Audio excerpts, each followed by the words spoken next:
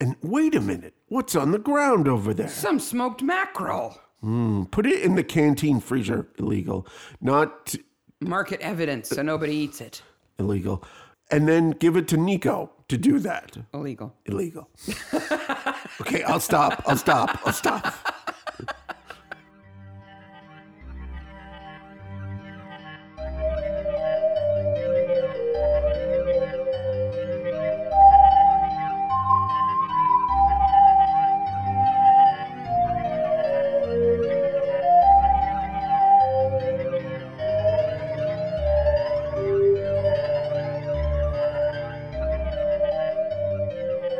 Hey, Maniacs. Welcome to Midsummer Maniacs. Hey, Maniacs.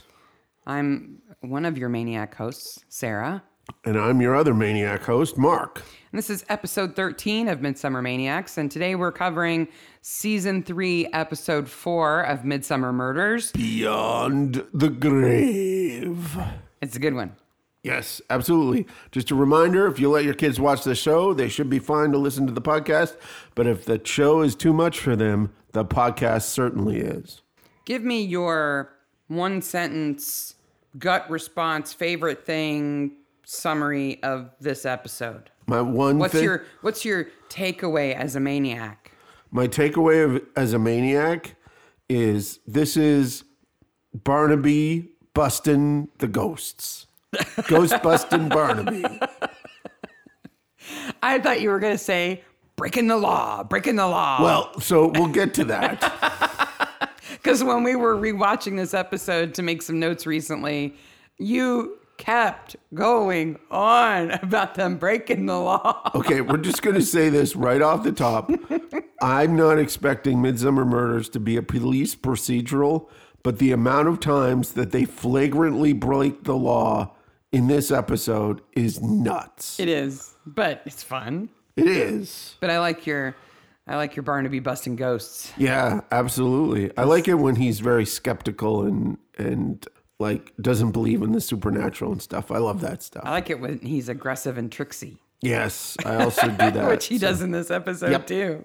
So this was filmed in September and October 98, which is early actually. So they filmed this one long before the other ones and in this series, and broadcast date on the 5th of February, year 2000, and 94 million views. The fact that this was shot out of sequence explains Joyce's bad hair. It also explains another thing, which I'll get to when we talk about location. But her hair. So in the last episode, in Judgment Day and in Blue Herring both, her hair is kind of okay. And then it reverts to this bad helmet hair. And I'm like, no, Joyce. It's just hideous. But it makes sense if this was shot before the good hair came in. And this is the episode, I think, that was actually directed by Maura Armstrong, who is the Scottish lady who does television, and written by Douglas Watkinson. It takes place in Aspern Tallow. Another Aspern Tallow episode. Just like Blue Herrings. Yep. And I'm saying Aspern Tallow because there's controversy. Yes. But before we begin, we are recording this baby on the 11th of October, 2019, and it is John Nettles' 75th birthday. Happy birthday, Mr. Nettles. Happy birthday, John. My favorite detective. Yep.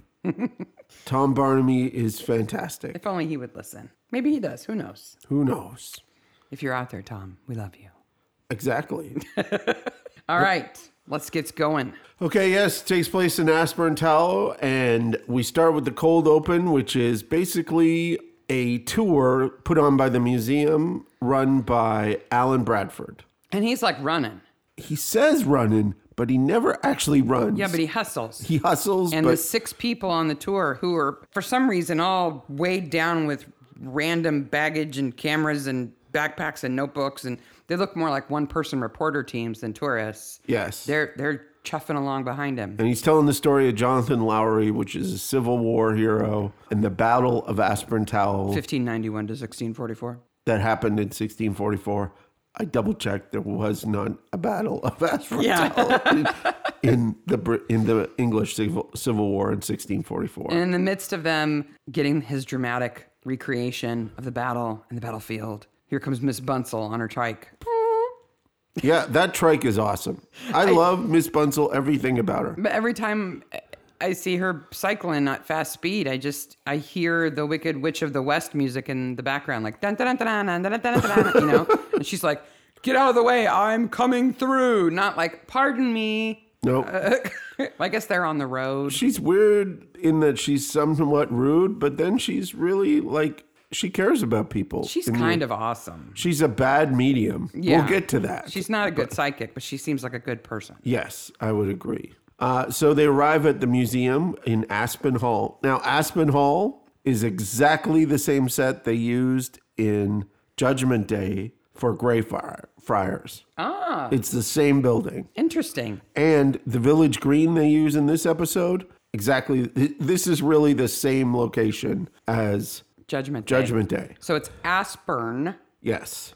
And the fact that you bring up Judgment Day reminds me, speaking of Ms. Bunzel and her trike, so she's played by Prunella Scales. Prunella. Oh, She has a great name. that's a tough name. She can handle it. Okay. Yeah. She's married and has been for forever to Timothy West, who played Marcus DeVere in Judgment Day. That's right. So in real life, they're married. She also played Map in Map and Lucia. I don't know if you've ever seen that. No, I've never it's seen. great. It's a good show. And she was Sybil Fawlty in Fawlty Towers, which is where I recognized her from. The first time I saw this episode, I'm like, I know that lady. Now, is she the wife in Fawlty Towers or the mother-in-law? Wife. The wife. Yeah. Okay. I'm like, I know her, that face. Where do I know that face from? I watched. And that's where. I watched all of Fawlty Towers once when, like, the first moment I could. Yeah. And I haven't seen it since. Oh. And because Prunella Scales was on Fawlty Towers, one of her bestest friends is John Cleese. That's good. Of course, unfortunately, as of today anyway, she has very bad Alzheimer's. Oh, that's Shortly sad. after this episode, actually, she kind of got serious with it. John Cleese would be a good guest star on this show. Yeah, he would.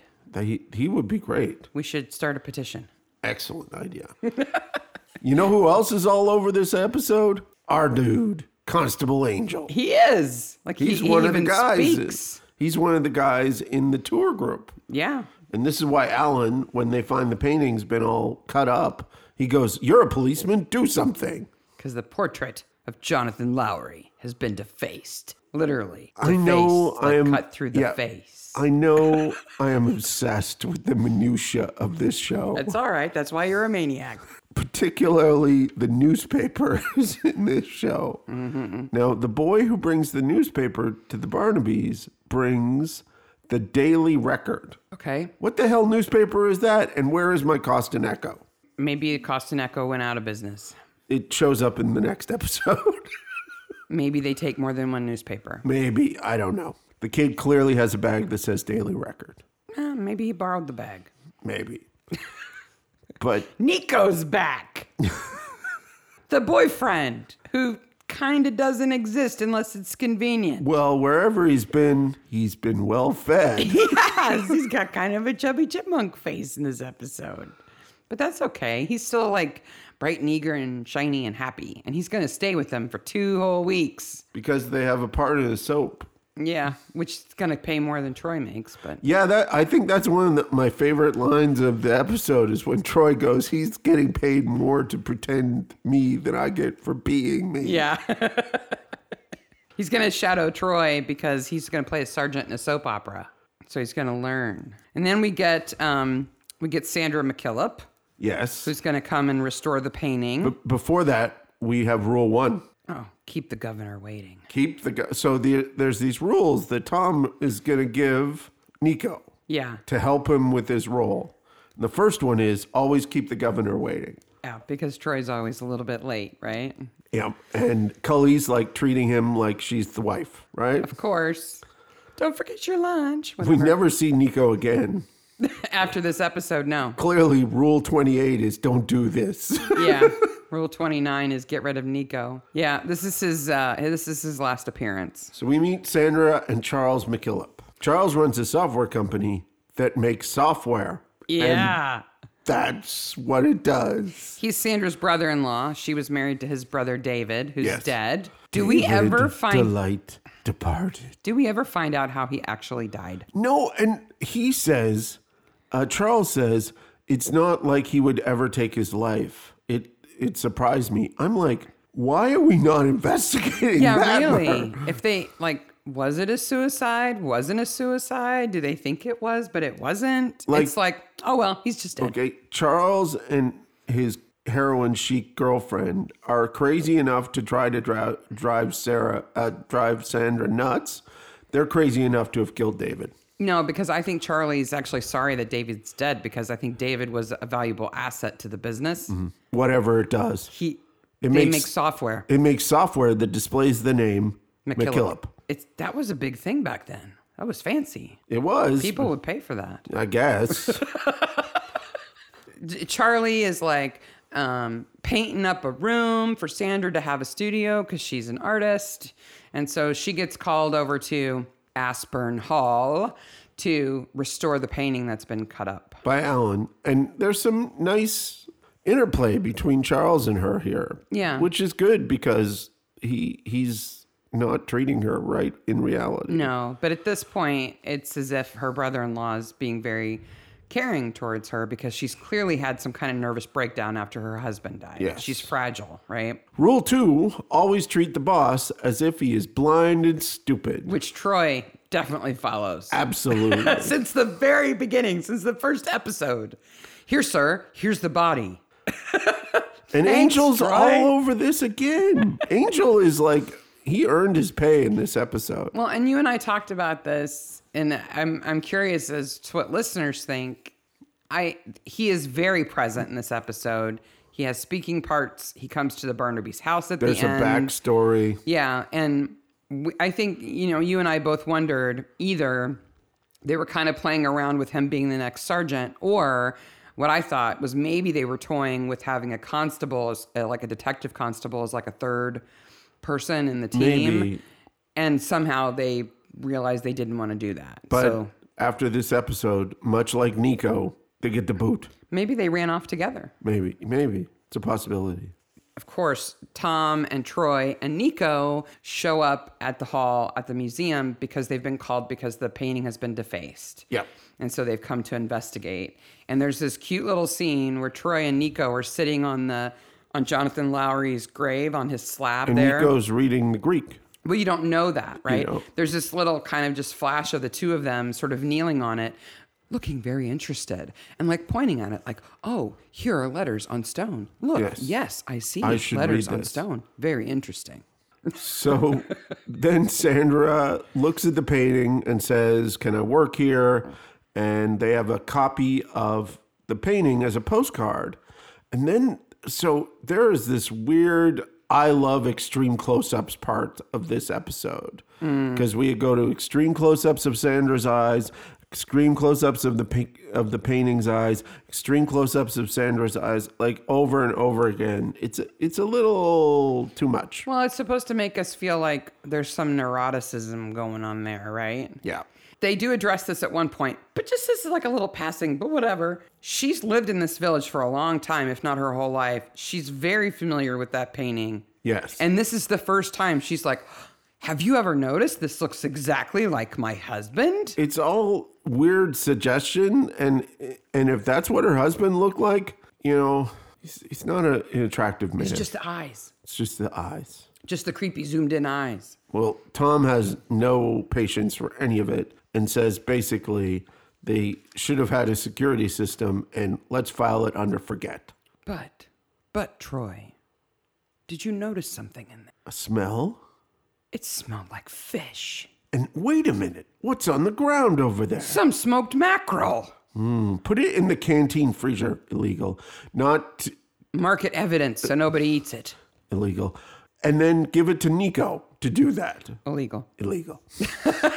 Okay, I'll stop. So we get this red herring of mackerel, right? That It's literal fish red herring. red herring, yes. So the museum smells like fish, and here's some fish. Isn't that weird? Somebody dropped their shopping. Oh well. Troy and Nico are like, no crime. It's just a stupid painting. Whatever. Meanwhile, Tom, there's something going on. There's something going on. Yep. Then we're introduced to Annie and Jim, who I actually like Annie a lot. I don't. Okay. She and her Minxie Wink are guilty of something. Oh, I didn't know they were guilty of something. Well, first we're going to see that George Burton, the gangster also known as 4-inch, Yeah, what does that mean? has died. Is that a Britishism that we're not getting? You know, I looked around. I looked at a lot of gangster nicknames, a lot of British gangster nicknames to see if I could find any that were like inch related. No. Also, Michelle's having a baby. It doesn't look anything like her husband. Well, there is that. I did find a British gangster called Taffy. Taffy? Yeah. Oh, that's not a bad name. It's more flattering than 4-inch, Yes. which I can only think of as an insult. George 4-inch Burton. Like, sorry, dude. Barnaby sees the newspaper, and also Jim Sees the newspaper. is looking at the newspaper. Now, the too. newspaper that Jim reads has another story in it. Jim by- Tate. Called Taking a Shine to Cars That Stay Glossy by Michael Hanlon. This is another segment of Mark Looks at Newspapers Very Closely. And what I was like, who's Michael Hanlon? And originally, the characters in Written in Blood, the father and Liam, their last name's Hanlon, but no one's named Michael. No, so there's no So it's just a connection. common Somebody name. just made up a name. Yep. Troy gives Nico some advice about looking after your governor, and we find out Alan Bradford has some form. He's got a record. He does. He's not just a curator. It's on a facsimile transmission. At least it's not from Denmark. No. They did get a fax. And Jim, who we learn is a trustee of the museum, goes to the museum to find out what's going on. And there's been a donation. A suit of armor from Champaign, Illinois. All the way from Champaign, Illinois. So now Sandra's alone in the museum, right? She's working on the painting. Yeah. Now, She appears to know what she's doing, though. Yeah, They but- gave her some good ideas. sort of, but we've watched the art detectives. Yes, we have. And we know that they use very bright light, And they don't put stuff in their mouths. full spectrum light. Yep. And that you wouldn't just be checking it with a great big magnifying glass. But well, that's what Sandra does. She seems to do a good job. So there's a wind. Oh, And then more there's not just a extreme, wind. extreme close-ups. It rocks all the banners in the hall. Yes. They all And go then, whoop-a-doo-whoop-a-doo-whoop-a-doo. and then the rocking chair is moving on its own. On its own. Sandra goes full freak out for the first time in this episode. My note says, wow, she sure can scream. And she screams Alan's name like it has 16 syllables. The chair! So I thought you said she was better. She's not better. She's not better. I took a close look at the banners moving in the wind, okay? Yeah. There's a couple of ways they could have done this. They could have actually had like some wind blowing up there. They might have had a fan or Yeah. something like that. But when I watched the scene again, Yeah. there's 2 rows of banners, right? Running down each end side of the hall. I noticed they're not moving together. Oh. Right? So I think what they did was they hung them kind of like on a rack, if you can imagine like a rack at the top with a string connecting the racks on one side and a different string connecting the racks on the other side. And they were just kind of pulling them or jiggling them or something. Somebody jiggling some wire. Yeah, some wire, stick, whatever. It works. I'm not knocking it. It works. And the rocking chair, not in this scene, but in the last scene, you can see the line. Yeah. But still, I don't care. It doesn't damage it for me. It's still good. So Sandra freaks out, and one of the things she does is go to see Charles. And while she goes to see Charles, again, minutia, she goes up the stairs, and we're seeing this through windows. And then it pans across a computer screen that says McKillop's. Oh, that's right, because she's going into the software company, which is like Yeah. on the second floor of a building, right? Yeah. Or what they would say the first floor in the UK. And it's just weird how It's like super close to that monitor, it's too. super close. And it goes over it so fast, I slowed it down to make sure it said McKillop. It just says, this is a ultra modern business. Look, lots of glass and people looking busy in front of huge monitors. Yep. Sign Really, some stuff. That's what we did all in the 90s anyway. Was that what it was like? Yes. Wow, you just look busy in front of a monitor? Yes. Well, she's got to sign some stuff because she and Charles are the co-owners of the business since her husband died. You should go see Linda Marquis. Speaking of words not pronounced correctly, Marquis. shouldn't she be Marquis? She should be Marquis. But she's Marquis. Marquis. Which sounds much nastier. I agree. Quis. Blech. But she's blech. So then there's more shooting through windows. I think Moira likes to shoot through windows. That's okay. That's okay.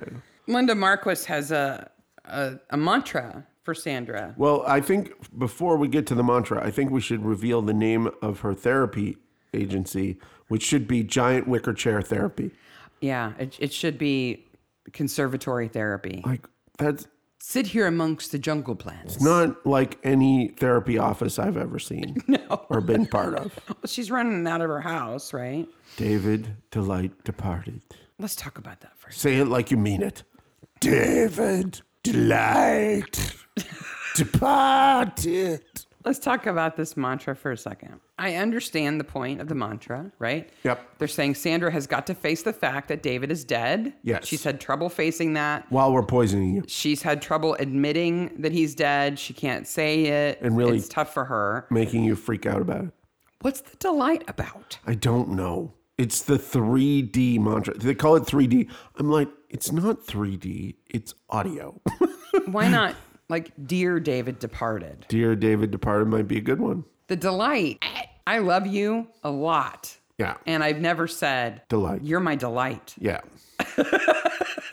But they're gaslighting her, so I'm... Yeah, but you have to think that she had some part in creating that mantra for herself. That's the whole reason why a mantra works. Maybe. You can't just give somebody a mantra. They have to develop it themselves. That's why it works. But while we're talking about Marquis, Yep. she's played by, ready for it, Sylvestra Letouzle. Wow.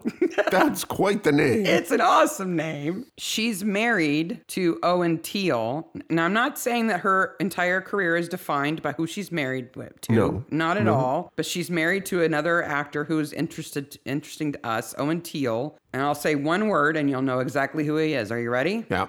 Chock-a-block. Oh! So Owen Teal is in an episode of Lewis Yeah.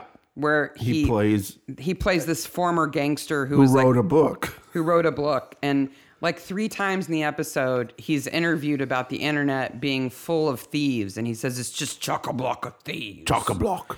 But he's also Alistair Thurn in Game of Thrones. Yep. And he plays Mel Kirby in Second Sight, which is a Midsummer from 2005. Yep. But the best thing about Sylvestra Letouzle, Yep. besides her name, Yeah. is that she is super famous for this Heineken ad that she did in 1985. Well, now I'm going to find that at Heineken. You're going to have to, because she plays this actress who is in the Street Credibility Agency, Okay. right? Where she's supposed to be learning how to pronounce things as if she's from the streets. Okay. But she looks like a friend of Princess Diana. She's got Okay. pearls and a Yeah. little headband on. And what she's supposed to say is, the water in Mallorca don't taste like what it oughta, right? Okay. That's how she says it. The water in Mallorca don't taste like what it ought to. Yes. Then she has a drink Heineken. Okay. And then she's like, the water in Mallorca don't taste like what it oughta. And it's just like this infamous commercial. It's very funny. I'll find it. I'm sure you'll find it. That's Sylvestra Letouzle. Excellent. Jim also has a whole bunch of stories about George. So clearly Jim and George are somehow connected here. Jim is concerned about 4-inch. Yes. Because he's got a whole coffee table of newspaper clippings about 4-inch. He's got more than 4 inches of 4-inch stories. And he decides to go see Annie, who is making the world's most disgusting food. Okay, let's talk about Annie for a second. Okay. She's this tiny little woman. Yep. And she winks at Troy every time she sees him. And she uses her whole face to wink. It's exaggerated wink 101. She's very sweet. Yep. Anne Quaritch, played by Patricia Blake, who's also in Let Us Pray. It's a 2014 episode with John Barnaby instead of Tom. So Anne Quaritch was in this awesome TV show that was only on the air for a year called The Ugliest Girl in Town. Wow. She's not the ugliest girl in town. Anne Quaritch does not play the ugliest girl in town. The ugliest girl in town is her boyfriend. Okay, who is an American who wants to go to London so he can see her. Okay. So he cross-dresses to be in a commercial for his brother's business, and a London talent agent sees him and thinks she's the most beautiful woman ever and brings her to London on a modeling contract. Wow. That is That is a stretch. And I will have to find episodes And he is a of hideous that. woman. Okay, I'm there's sure he like is. no effort gone to make him look attractive. Yeah. But Ann Quaritch plays his girlfriend Julie in that, and she's so super cute in the whole show. She's got like a little, like the straw boater and the bow tie, and she's like super adorable. But wow, when I found that hole, I went all the way down that hole. Like, Wow. because she's beautiful. Yep. So I thought, is she that's horrible. They're calling No. her the ugliest girl in town. No. Oh, no. So Jim comes over to see Annie, who is very happy about this. She loves him. She does. And he She wants to loves do her. kissy with Well, him. he wants to take her away to his house in France. Yes. Because he just wants to run, get out of town. Yeah, because he knows what's coming. He's in her place after she's dumped that can of pilchards into a bowl. I don't know what she's making. This section in my notes is called yuck. Yuck food. No, just yuck. She's definitely into the fish Yeah, and she covers it. for a couple of reasons. We know- She should definitely put a tea towel over that. Yeah. When they're together and they're talking, though, they hear the bell ring. And the bell in the church going ding dong is a sign that Jonathan Lowry's ghost is about. Yes, and Alan Bradford goes to the museum. Well, and Jim runs out into the dark and gets punched. No, Alan gets punched. Oh, my notes are wrong then. Yeah, Alan gets punched. Yeah, he gets punched in the dark. You're right. And then Nico is at the breakfast table. Mm-hmm. He's sitting in Tom's place. That's unacceptable. Nope. And Alan's alive. Like at first you think maybe Alan's dead, but he just got punched. Yeah, because you're waiting for somebody to die. Yeah, because it's quite a while in here and still he's not dead. But we're entertained by all these weird characters. So Yes. And he's spicy again, once to all of them, right? She winks at Troy. You can't wink in audio, but Yeah. big wink. Alan has this great line because Eleanor goes, "What would your mother say?" And Alan goes, "Leave me alone. I've been dead for 10 years." And then Eleanor says, "Dead is an unword." Yeah, her unwords. That's just fantastic. Don't forget, she rides up on her tricycle at Mach 10 with poor 90-year-old Marcus Lowry running behind her with his dog, Spots. I'm sorry, tricycle is an unword. Unword is an unword. Well, illegal is an unword for this episode. Well, he's the great-grandson times 10 of Jonathan Lowry, and he wants to know where the family money is. Well, it's hidden in Aspinall Hall Museum, Right. which we see the sign for, and we see that Alan Bradford, which I don't actually think so, has an MA. Yeah, I buy that. He knows what he's talking about. I guess so. Yeah.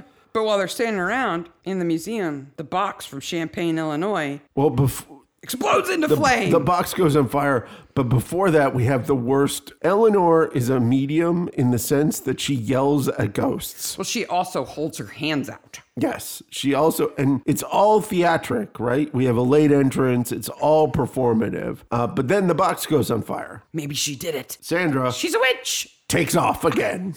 She doesn't just like, oh my, I'm so upset I have to get out of here. She runs like she's on fire. Ah! And her long ankle-length sweater blowing behind her. Yes. She should have just jumped on Eleanor's tricycle and pedaled away. Yeah. So Barnaby gives Troy a choice here. He says, you can talk to Bunsell or you can talk to Alan Bradford. And Troy says, okay, I'll talk to Alan Bradford. And Barnaby goes, okay, I'll go talk to Alan Bradford. You talk to Mrs. Bunsell. So Alan has a record, and his record is that he once stole a bust of Oliver Cromwell For the love of Cromwell. worth $13,000. 6 months in jail, man. Yeah. And Barnaby makes a joke that he's no Brinks Matt type. Yeah, what did that mean? So Brinks Matt is a warehouse robbery that happened in 1983. 6 guys armed broke into a warehouse, and what they were hoping to get was $3 million. Yeah. What they actually found was $26 million worth of gold bullion Kazam. and got away with it. There were dirty words spoken at that particular moment. Well, and to this day, most of that money, most of the gold has never been recovered. Oh, okay. They kind of understand that it's probably been melted. Yeah. Right. So not only was it's like the Great Train Robbery kind of thing, Yeah. right? It's this big heist. But not only is it this big heist, but what it's better known for now is that a huge number of people who were involved, even tangentially, have all died horrible deaths since. Oh, like accidents in quotation Oh, no, marks. no. Like they've been gunned down in the street. Oh, okay. One guy was killed on his yacht. One guy was axed in the head. That's brutal. Yeah. So it'd be worth about $500 million in today's Wow. money. They're saying that Alan Bradford's no real thief. Meanwhile, right? Troy accuses Eleanor of being a pyromaniac. Do I look like a pyromaniac? Well, maybe. And Nico lets it slip that he understands ancient Greek, and it says, "Here lies Jonathan Lowry and his worldly goods." And this is just one example of Nico actually being really smart in this episode. He's helpful. And Troy says, "There's just nutters and more nutters." There are nutters and more nutters. So they go to see Charles, and Tom says probably one of my favorite lines of the entire show. Not this episode, but of the entire show. So this is Tom, Tom, Troy, yes. Charlie, and Sandra in the garden having drinks, right? Yeah, and Tom says, "I don't believe in ghosts, just people with dark motives." I want to put that on a shirt. That's just fantastic. Dark motives. It's just awesome. Then Sandra goes into her neurotic act. Is that a crime? She stands up. I need some lemonade. Her ankle-length sweater is off one shoulder, so she resent looks that. all disheveled. And then she holds a glass with both hands. Gotta get the lemonade between my lips. And then she takes off And then again. she's like, "Run away!" Ah! I've known grief-stricken people. They didn't do that. Why is she like that? It's because of David's death, and she's loony. Tom says, "Why is she like she is?" Which, say it to yourself and realize what a confusing sentence it is. Why is she like she is? It's suggested that David took his own life. He left a gap, and that the only person that Sandra really connects with is Eleanor, the rider of Broomstick. Yeah, because Charlie is supposed to be like her savior, taking good care of her. But Eleanor, they don't say it, but I always got the impression that Eleanor was a school teacher. That she's a I think retired school so. teacher, and anybody who went to school, they either loved her, or they hated her, and Sandra's one of the ones who loved She her. makes reference to school teaching at one point. She just acts like a school teacher. No, I think she makes reference to pupils and one-sided conversations. That's right. When she talks about how she communicates with the dead, which is nothing like she does in the first half of the story, that it's like talking to pupils. Oh, well, that would make sense then. Jim and Annie are sneaking around the museum with a metal detector. Now, I looked this up. A metal detector will detect metal through a slab of stone Oh, Will? or concrete. No Okay, problem. that's good. Because at first I'm like, really? The Would thing that goes work? off like crazy. Yeah, but we've also now, by this point, seen Ralph in the basement. Yes. Scurrying around like Ratman. But we don't know who Ralph is yet. No, we don't. If I'm a policeman and I'm a boss, a governor, say, and I have a subordinate, right? Is it kosher for me to put that subordinate in a way of harm in which he might get burned? Say? Yes. Oh, okay. Yeah, them's the rules. Okay. You can embarrass your subordinate, you can hurt them, but you just can't leave any lasting damage. Okay. Because Barnaby takes Troy's hand and puts it in the sunlight and burns it. I don't think he burned. He rubs his hand a little bit later, but he's all right. There's another therapy session in which nothing really happens. But wow, I really want a therapist who asks me in the middle of a session, "Do you feel the need to prove that you're not going mad?" I have that in my notes. Exactly. Like, what kind of therapist says that?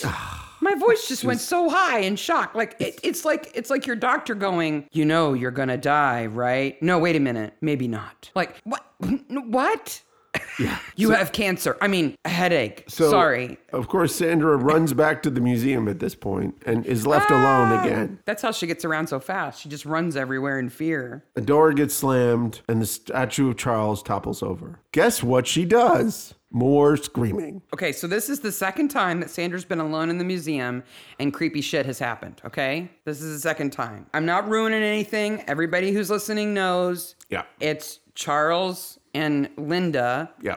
trying to make Sandra go crazy so they can get power of so they can attorney. get power of attorney so he can control the whole business, right? We know that. So every time she's alone in the museum, it's because Alan has walked away for a second. Yeah, Right? Alan, who cares about her and is not doing anything bad to her. Alan seems complicit in everything, but it's purely accidental. So are Charles and Linda just hanging around outside the museum, constantly waiting for people to step away from Sandra? Well, you really, like, when you own a software company, you really don't need to, like, be there all the time. Even if that's the case, right? And he never has to be there. He can run it from a distance, whatever. He can do what he wants. He's the big boss. Wouldn't somebody notice him just like hanging from the rafters or whatever he's in another doing? episode, in the choir episode, they noticed that somebody's listening at the window like instantaneously. Well, one of the two of them is just waiting in the museum for any opportunity to have Sandra alone so they can freak her out. They're not luring her there like they do later. It's just weird. Sandra goes off to see Eleanor, and that word that the therapist used, madness, that's an unword too. Yep, it's an unword. She is the worst psychic ever. Because she says she doesn't actually talk to the ghosts. She just imagines what they would say. So you guess, sort of. And this is in the graveyard at night. Yeah, she's all right. So the old guy sneaks into the museum to Marcus. get Marcus to get his money. Bastards! Bastards! You stole it! Because the grave is open and there's no goodies in there. And he gets killed. Marcus gets killed by a weapon that seems weird. You think maybe it's like a bust at the time? Something.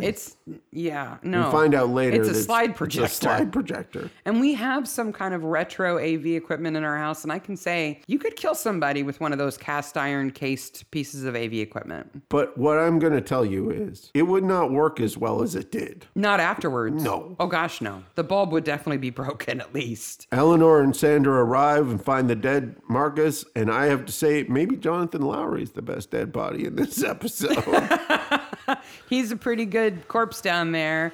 This is the turning point for me where I go from not liking Miss Bunzel to liking Miss Bunzel. I agree. Because Sandra's afraid to go in and she says, Cadwallader, we're modern women. We fear nothing. Let's go. Yep, I do. I She's like got her that. cape and she's going to go. Yep. George is back for this single scene. Yeah. George's wife is more in this episode than George. They put George in the pit. Yep. He found some pennies in the leather bag, and he got hit by the projector 6 times. Wow. Marcus's head is really tore up. Yep. That is some serious damage. What are we going to do with Marcus's dog? Give him to Barnaby to take care of. I guess. I'm confused about something here. Yep. So Jim uses the metal detector. It goes off like crazy. Yep. But then the grave is open, and we're kind of led to believe, somebody got here first and stole the Because stuff. Ralph is interrupted before he gets the pennies. Right. He was just after the pennies. No, he was after the treasure, but that's all the treasure I think that's in there. But then everybody says, but there never was any treasure. There is no treasure. How do they know Don't know. when it's gone? The treasure is forgotten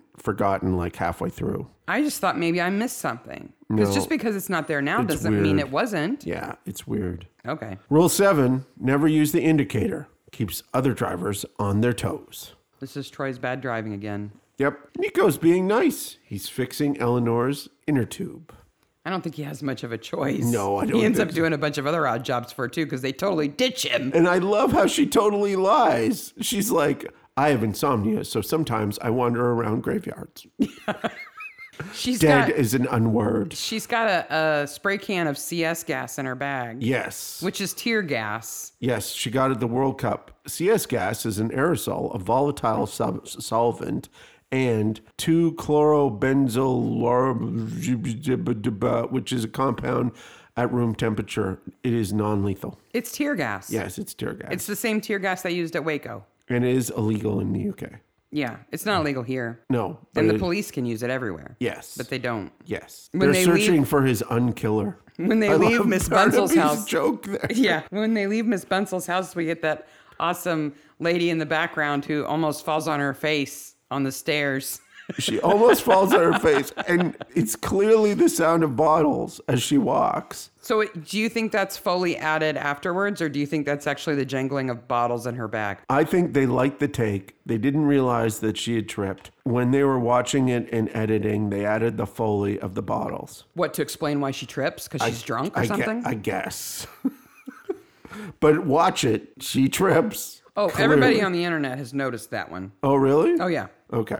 It's a commonly known goof up in this episode. Okay. But it's still funny. It's hilarious. Because she recovers very well. And they run into Alan and Charles, who are just like sitting there. They're just chatting in the garden. Because again, we've got one of those episodes where everybody lives remarkably close together. Yes. So they can walk from Miss Bunsel's garden down those public stairs, and then suddenly they're in Charlie's garden. Yeah. Alan thinks that Sandra's being set up in some way, right? So he's kind of on to it. Charlie's like, no. Nope. No. Nope. But he does admit that he was in the museum. She's being got at. Yeah. Jim and Annie are off. He doesn't want the police tramping on his old life. They have some kissy kiss. And then Jim comes home and basically finds Ralph. Before that, we've got a good Troy line. He says they clobbered Marcus and they turned him into cat's meat. Yep. Like, they did sort of pulverize his head. Yep. I'm with Troy on that one. That's a good line. You're Like right. the cat's meat. Yep. Poor Marcus. He just wanted some treasure. Yeah, Jim wants to go to France with Annie before Barnaby's onto him. Because he knows that Ralph knows that he's the banker for George Burton. Yeah. So let's talk about Ralph a little bit, just for Yeah. a second. So Ralph's in the basement of the museum Yep. because he wants to get at the treasure. No, Because he's escaped from prison. Yes. So he's hiding, and he's Annie's ex. So he hears about the treasure, so he tries to get it then. But then later, when they arrest him, he talks about Alan. He talks about Sandra. Well, he's lived in the neighborhood forever. So he knows everybody. He knows everybody. So he's one of the Aspern Tallow people. Yeah. So who did he kill I don't know. to go away for manslaughter? I don't know. Because you think that would have been a previous episode. You would think. Yeah. Maybe somebody else investigated it. Maybe. Yeah, so Jim was 4 inches banker. Yeah.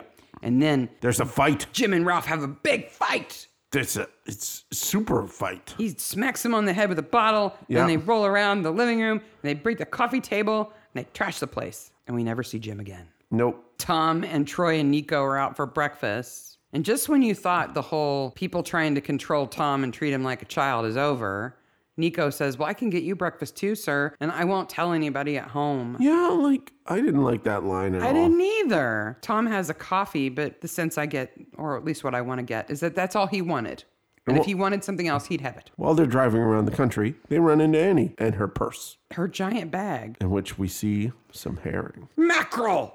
Dun, dun, dun! Da, da, da. Jim's house is wrecked. Who carries around mackerel in their bag? It's not, is it me or is it like tissues, a wallet, some keys, some lipstick, and mackerel? Yeah. It's not like milk, oranges, apples, mackerel in that bag. Yeah. It's like her purse. It's weird. She's keeping fish in her purse. She's obsessed with fish. Jim, his house is wrecked and they have no idea where he is, and everybody forgets about it for a couple of scenes. Yeah. Well, Nico finds the 4-inch clippings. Yep. And they're like, maybe there's a connection. Sandra decides she doesn't want to work on the painting in the museum anymore. So she and Charlie go to pick it up. Yep. And they realize maybe someone is in the basement. Yeah. Normal police procedure, I realize, would be to call PC Angel. And it'll be like, Angel, go down in there and get beat up. Yeah, your uniform. Go down there. No, they just head on down. It's just weird. I just keep thinking about Ralph being down in this basement with a view, like he can see everything that's going on from the basement, and he's just eating one fish sandwich after another the whole time. Where does he go to the loo? I don't know, but he's eating so much fish that they can smell it upstairs. Yeah. That's a lot of fish. It's a ghost with a weakness for fish. Yes. We get another rule here. Rule 24, don't expect any sympathy. That's what Troy says. Because Ralph smacks him on the hand with a shovel, Yeah. and he hits Tom too. Tom in the arm, like really hard. Yeah, though George's wife, Kathy, the doctor, says it's fine. So I didn't think she was a doctor. I thought in the episode where it's all about her practice that she was the admin. Oh, no, she's a No, doctor. she's a doctor. They're both doctors. Yep. Yeah, and she says that, hey, speaking of Sandra, her therapist, Linda Marquis, you might want to check on her. She might be known to the police. Could you drive someone over the edge? Troy says, I'm living proof. After he's done like snogging the nurse in the waiting room or Yeah, something. like Troy's on the make here. Hey, baby. Yeah. And then we get this epically awesome scene with Mrs. Bunsel talking about Sandra's diet. Just when you think Miss Bunzel is a down-to-earth person, she doesn't tolerate all this craziness. She's kind of like a snap out of it, get over it, sister, move on. You can do this kind of person. She goes into this like, it could be your diet. Some foods are bad for your moods. For example, spinach is depressing. Tell that to Popeye. But fennel is uplifting. Uplifting. I have a note here which says, Jim is still missing. No one paying attention to that. And I looked it up, in the long history of the weird Google searches I do in research for this show. Well, maybe there is a belief that certain foods are, like holistic, like vegan kind of stuff. Maybe certain vegetables are better. Come to find out, spinach is actually something that doctors recommend for people who have depression because it contains a lot of magnesium, which can actually help your body boost serotonin levels. Which is why Popeye is so chipper. Yep. Right? But it's the opposite of depressing. Nope, it's not depressing at all. Charlie does all the cooking where he puts all the drugs in it. And then Barnaby sends everybody out to commit some crimes. Well, no, before that, we got the cellar dweller's gear. Oh, that's right. None of this is legal. So there's no name in it. Troy does his housebreaking, right? They check. None of it is checked in evidence. There's a donkey jacket. Do you know what a donkey jacket is? Isn't it like a rainproof jacket? Is a medium-length workwear jacket typically made of unlined black or blue thick Milton woolen fabric with shoulders and back and front reinforced to protect you from the rain. Yeah. So it's usually leather or PVC. It's like a farmer's jacket. Yeah. Yeah. It's what you typically see hunters wearing in the UK. And of course, I had to look at all the posters, including racism. Don't let it smear you. Ew, I got some racism on me. Yuck. I got racism on me. And bombs, be aware. Are you aware of bombs? The hands in the pocket jacket from the last episode is in there too. Yeah, it's still there. Yeah, it's really just all the sets are exactly the same. The dressing of the set at the station house is always good though. They do such a good job. You know who cares about where Jim is? Annie. No, not really. In her a million jobs. She doesn't really care where Jim is. How many jobs does she have? She's a house cleaner and a barmaid. Okay. That's it. But she's meticulous because she keeps her receipts pinned to a bulletin board in her house. That Troy breaks into. Yeah, to get it. So here's my problem with Annie, right? Okay. We know that in a second, Ralph is going to be crashing at Jim's house hiding out. Yeah. Right? Because he's escaped from prison. They're after him. Escaped from prison. And he's a tech tube policeman. Yeah. So not only has she been bringing him fish in the basement of the museum, but she obviously said, you can stay at Jim's house. She knows he's at Jim's house. And I think she probably filled it in that Jim had a past. Well, Ralph and Jim got in a fight, right? Yeah. And then we don't see Jim again. So Ralph may have killed Jim, and then he's hiding out in Jim's house, and Annie knows it. Yeah, and she could easily do something about it, but she doesn't. He threatened to kill me. Yeah, I'm not buying that. Yeah. I think she still has a soft spot for a fish sandwich. That's what I think. I think that's definitely a possibility. Yeah. Because if she doesn't send? Know Jim's dead at that point, so why is it okay for him to hang out at Jim's house? Who would you send to Jim's house? Oh, Cully and Nico. Oh, okay. They're highly experienced. Illegal. Yes. But the cops are coming. They do have a blue light that goes on top of their car. Yeah, but then Ralph steals it. And when Ralph steals the car, the light's gone. Yeah. Well, he pulls it in. Well, wouldn't you? You think. I mean, if you're going to steal a car, you don't want to have flashing blues on it, right? But the next morning, no Nico allowed. Nope. You're going to see Barnaby's dark side. Yep. Now it's getting serious. He's going to go talk to Linda Marquis. And they see Charles leaving. Yeah. Because it was an all-night therapy session. I was very upset, too. So upset, I did some rumpy-bumpy. Now, there's a scene I had to watch 3 times on the way to Linda's house. Okay. Tom and Troy are in the car, speeding away like they usually do. Yes, you told me this. And there's this little bend in the road. Okay, so I'm Troy. I'm driving.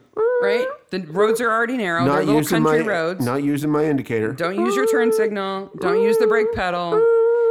Go around this bend where 2 detached houses have their front doors inches from the road. Yeah, like maybe a foot stoop.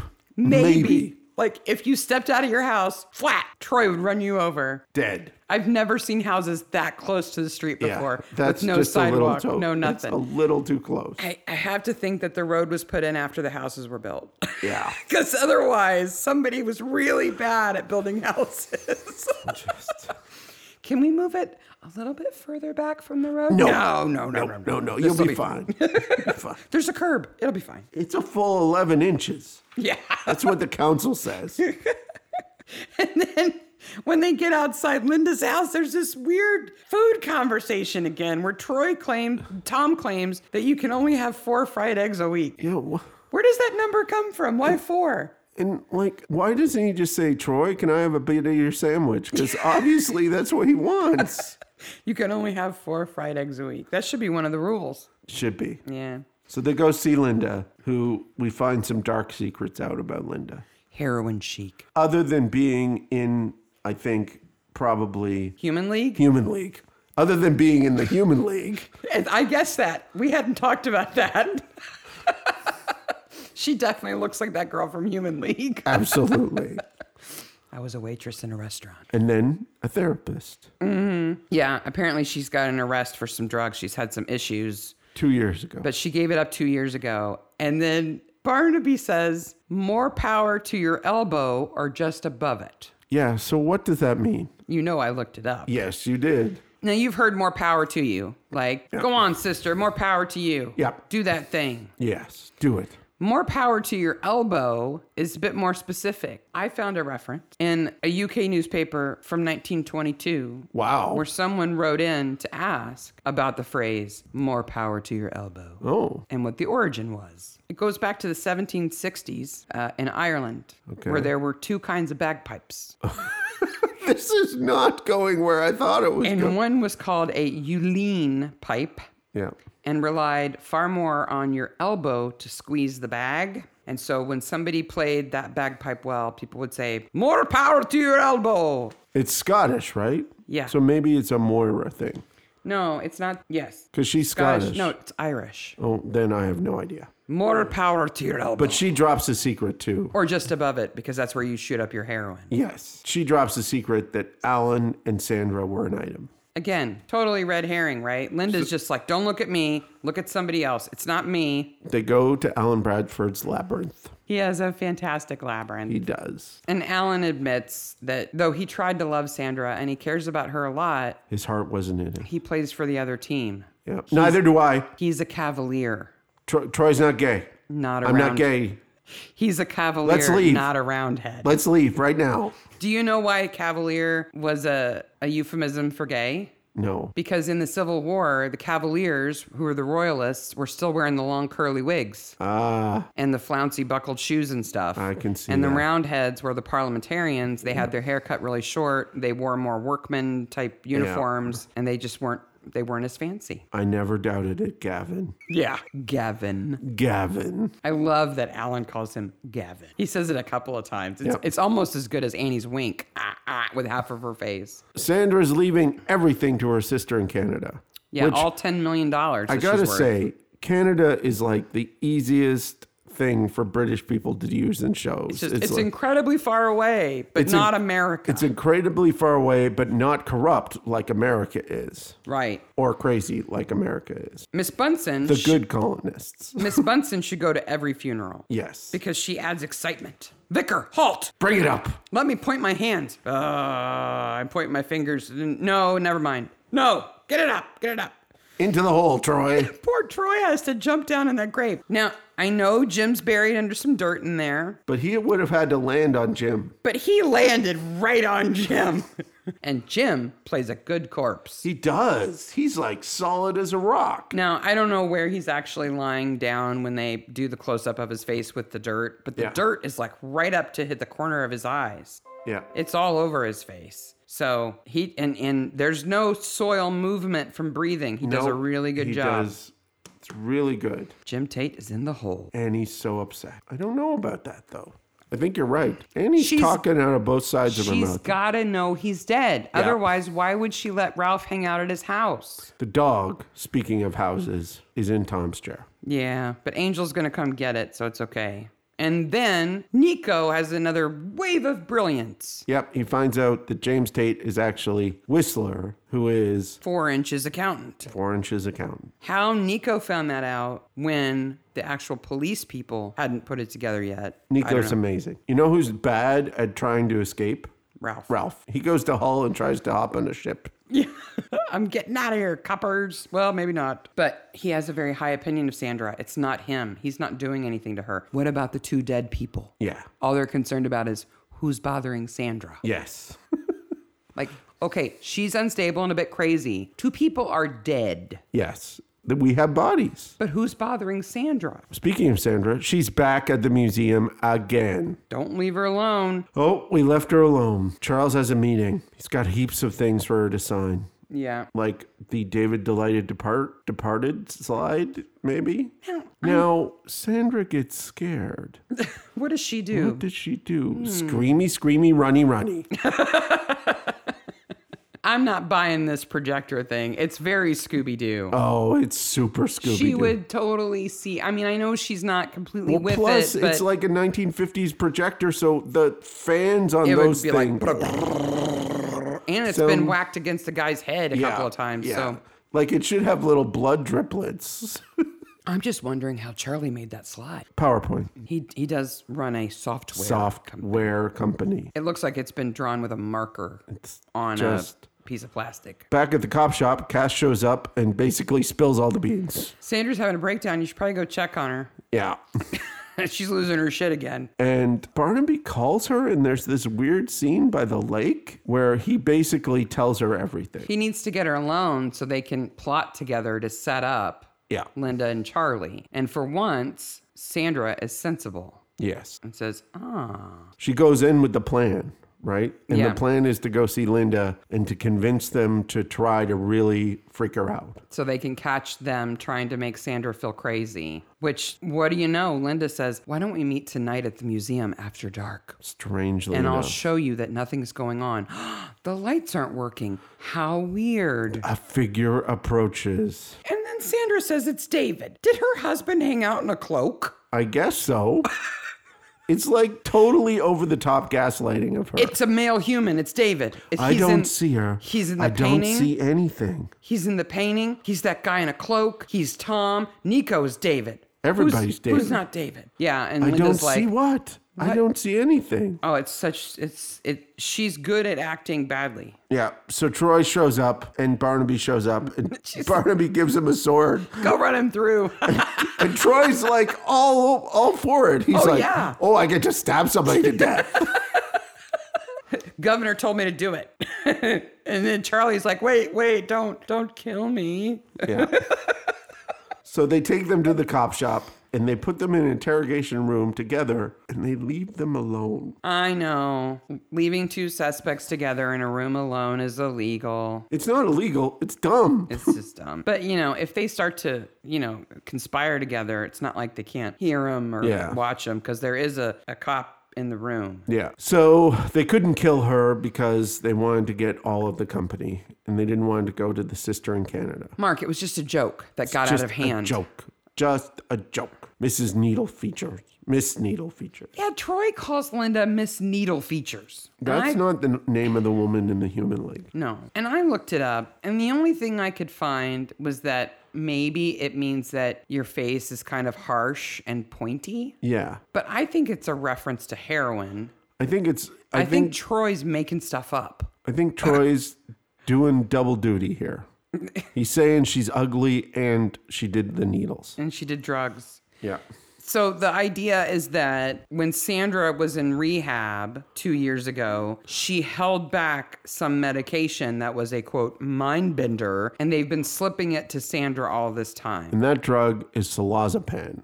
which is an animal anesthetic. Number 1, you don't give it to people going through rehab. And number 2, if you're giving a patient in rehab drugs that strong and they need to take it, you don't just give them the pills so they can hoard them. You make sure you take them. Yeah. Right? But did Linda plan this 2 years in advance?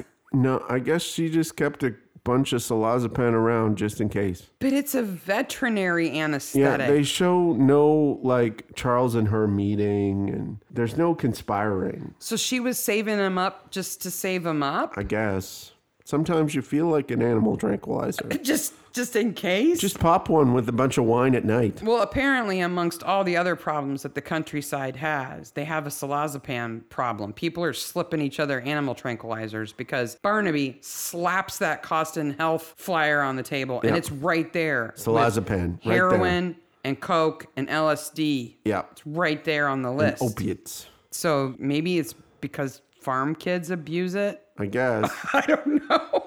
So they finally split them up, and they take Linda in the hallway, and she runs into Sandra, Yeah. which they never do that. Like, It could happen in a small station like that. It could guess. happen. It could happen. Sandra should have like punched her in the face though. I think so. That would have been awesome. Because she's like, you had everything thrown your way. Sandra did nothing wrong. No, but you're pretty and you have money and I just wanted a little bit of it. Well then try not to be like a drugging, scheming, lying lady. Yeah.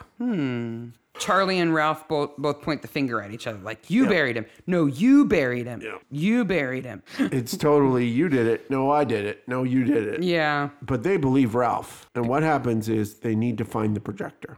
Yeah. Because Ralph says that Charles killed Marcus with the projector. With the projector. But where is it now? So Troy goes to search his house. Everybody with goes everybody to else. search the house. It So could be the anywhere people- now. Somebody could have just thrown it away in the trash. The people in the house are Troy, Nico, Sandra, and Alan Bradford. Looking for evidence. Evidence. Offhand, Nico goes, it could be anywhere, even in that skip over there. They run over and look in the skip, and they find it. And what do? They touch it with their hands. We know police procedure has not been maintained during this episode. Barnaby goes, it has bits of Marcus on it, to which I added, and Nico. Well, I think Nico has bits of Marcus on him now. Yeah, exactly. And they find the watch in Ralph's clothes. So Ralph killed Jim, and Charlie Charles killed Marcus. The dog. The end. The dog is not staying at the house because who's coming to pick up the dog? Kevin. Kevin? What's Kevin? Kevin Angel. Oh, he lives with Mom. Or he's going to give the dog to his mom. I don't know if it's clear he lives with her. But he's been off sick yeah. because he ate the mackerel. The evidentiary mackerel. Page 3 of the Daily Mail, which is a big thing, but wow, I don't think the Daily Mail has proofreaders. No. Well, and it's funny because I think the rest of the paper is actually real. And there's just this one sheet in the inside where Barnaby opens it just to that fold. Yep. And here's the story about the aspirin Haunted tallow. museum killers. Police charge men in killing in... Aspen tallow. They misspelled aspirin tallow. Aspirin, not aspirin. Aspirin. Asburn. Not aspirin. A candle made out of tallow would burn your ass. And I did notice that the article has like words in it. It's not just like Lorem ipsum or something. Lorem ipsum text. It's pretty good. And then they do the thing that I hate. The episode should end right there. Yeah, but they've got to have the, or was it? You had the creepy chair creeping and creeping. So are we supposed to believe that Jonathan Lowry, the Cavalier, sat in a rocking chair all the time? I don't know. It's just dumb. Did rocking chairs exist then? I don't know. It's just dumb. I tried to find out when rocking chairs were invented. Oh my God.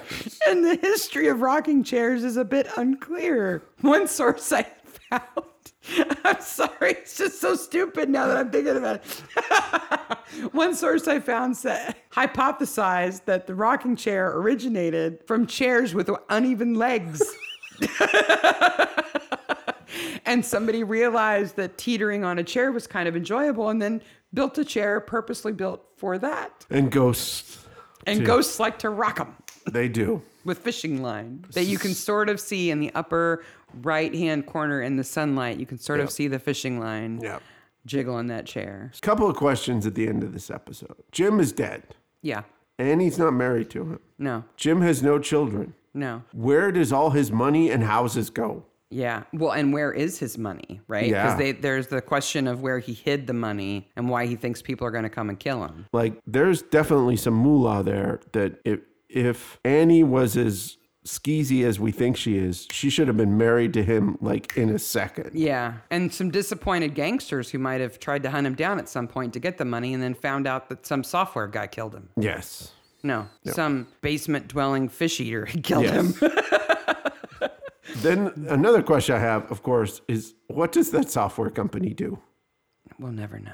Because I have no idea. It's just software company. It's probably some proprietary accounting software. There's an episode coming up in like season 10 or 11, I think, or 12 called The Glitch, which they go into a software company and it's much better. Yeah, it gets better. It's not perfect, but it's better. But this episode it's awesome for Miss Bunsell. She's an awesome character. I wish she would come back. Yeah, I wish she was in other episodes. I really liked her. I really like the whole kind of ghost story thing and that whole Scooby-Doo plot. Yeah, and then Troy Barnaby solves it all. I like that. Yeah, I did too. And I think he and Troy are great. They're both great in this episode. They're perfect for their like little character boxes that they're supposed to play. And Nico's great.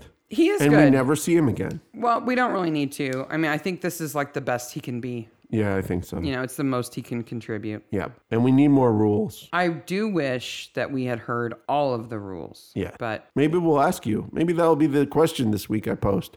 What other rules should there be for playing a constable? Yeah, because we get... Playing a DS, sorry. What rules do we get? We get 1, 2, 7, and 24. Yeah. And that's it? Yeah, that's it. We get 4 rules. So what are all the other rules? I don't know. What should they be? You tell us. Sleep naked. What else does Troy do? Collect comic books, but we don't know that yet. Flirt with witnesses. Flirt with witnesses. Yeah, you should always do that. And you should always steal the governor's candy from the glove box. Try to tell the governor what to eat. But I bet you the folks listening are going to come up with much better rules. Absolutely. The sergeant's rules. So, corpse of the episode. I got to say it's Jim Tate. Jim Tate, without a doubt. He's covered in dirt, doesn't move a stitch. Marcus's head wound is epic. It is. And Jonathan Lowry is a pretty cool corpse. Yep. But I got to give it to Jim Tate because, wow, yeah.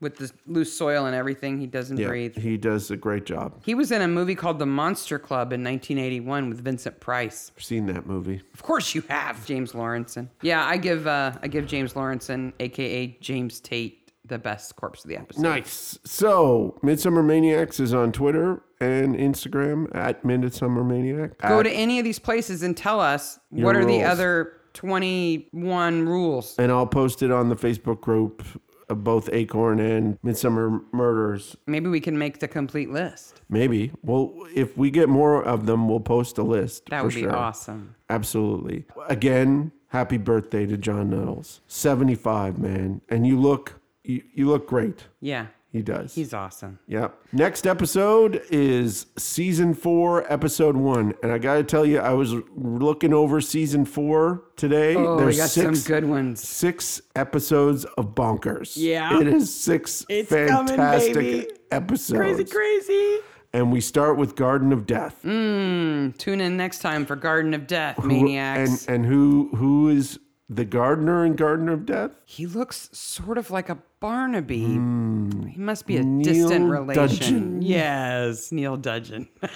Playing a young, sexy gardener. Yes, and selling hooch out of his hut. Yeah.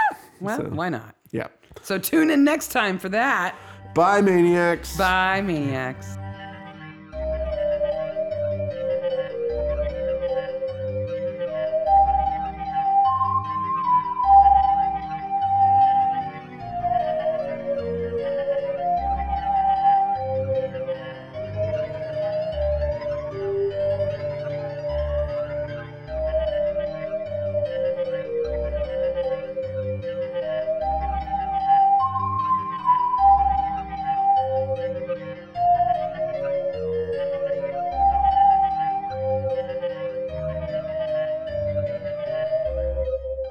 So, and they had I'm saying so like you usually say so. Have you infected me with your so? My notes say stop saying so I stopped it. Oh, well, mine don't because I didn't used to say it. Thanks.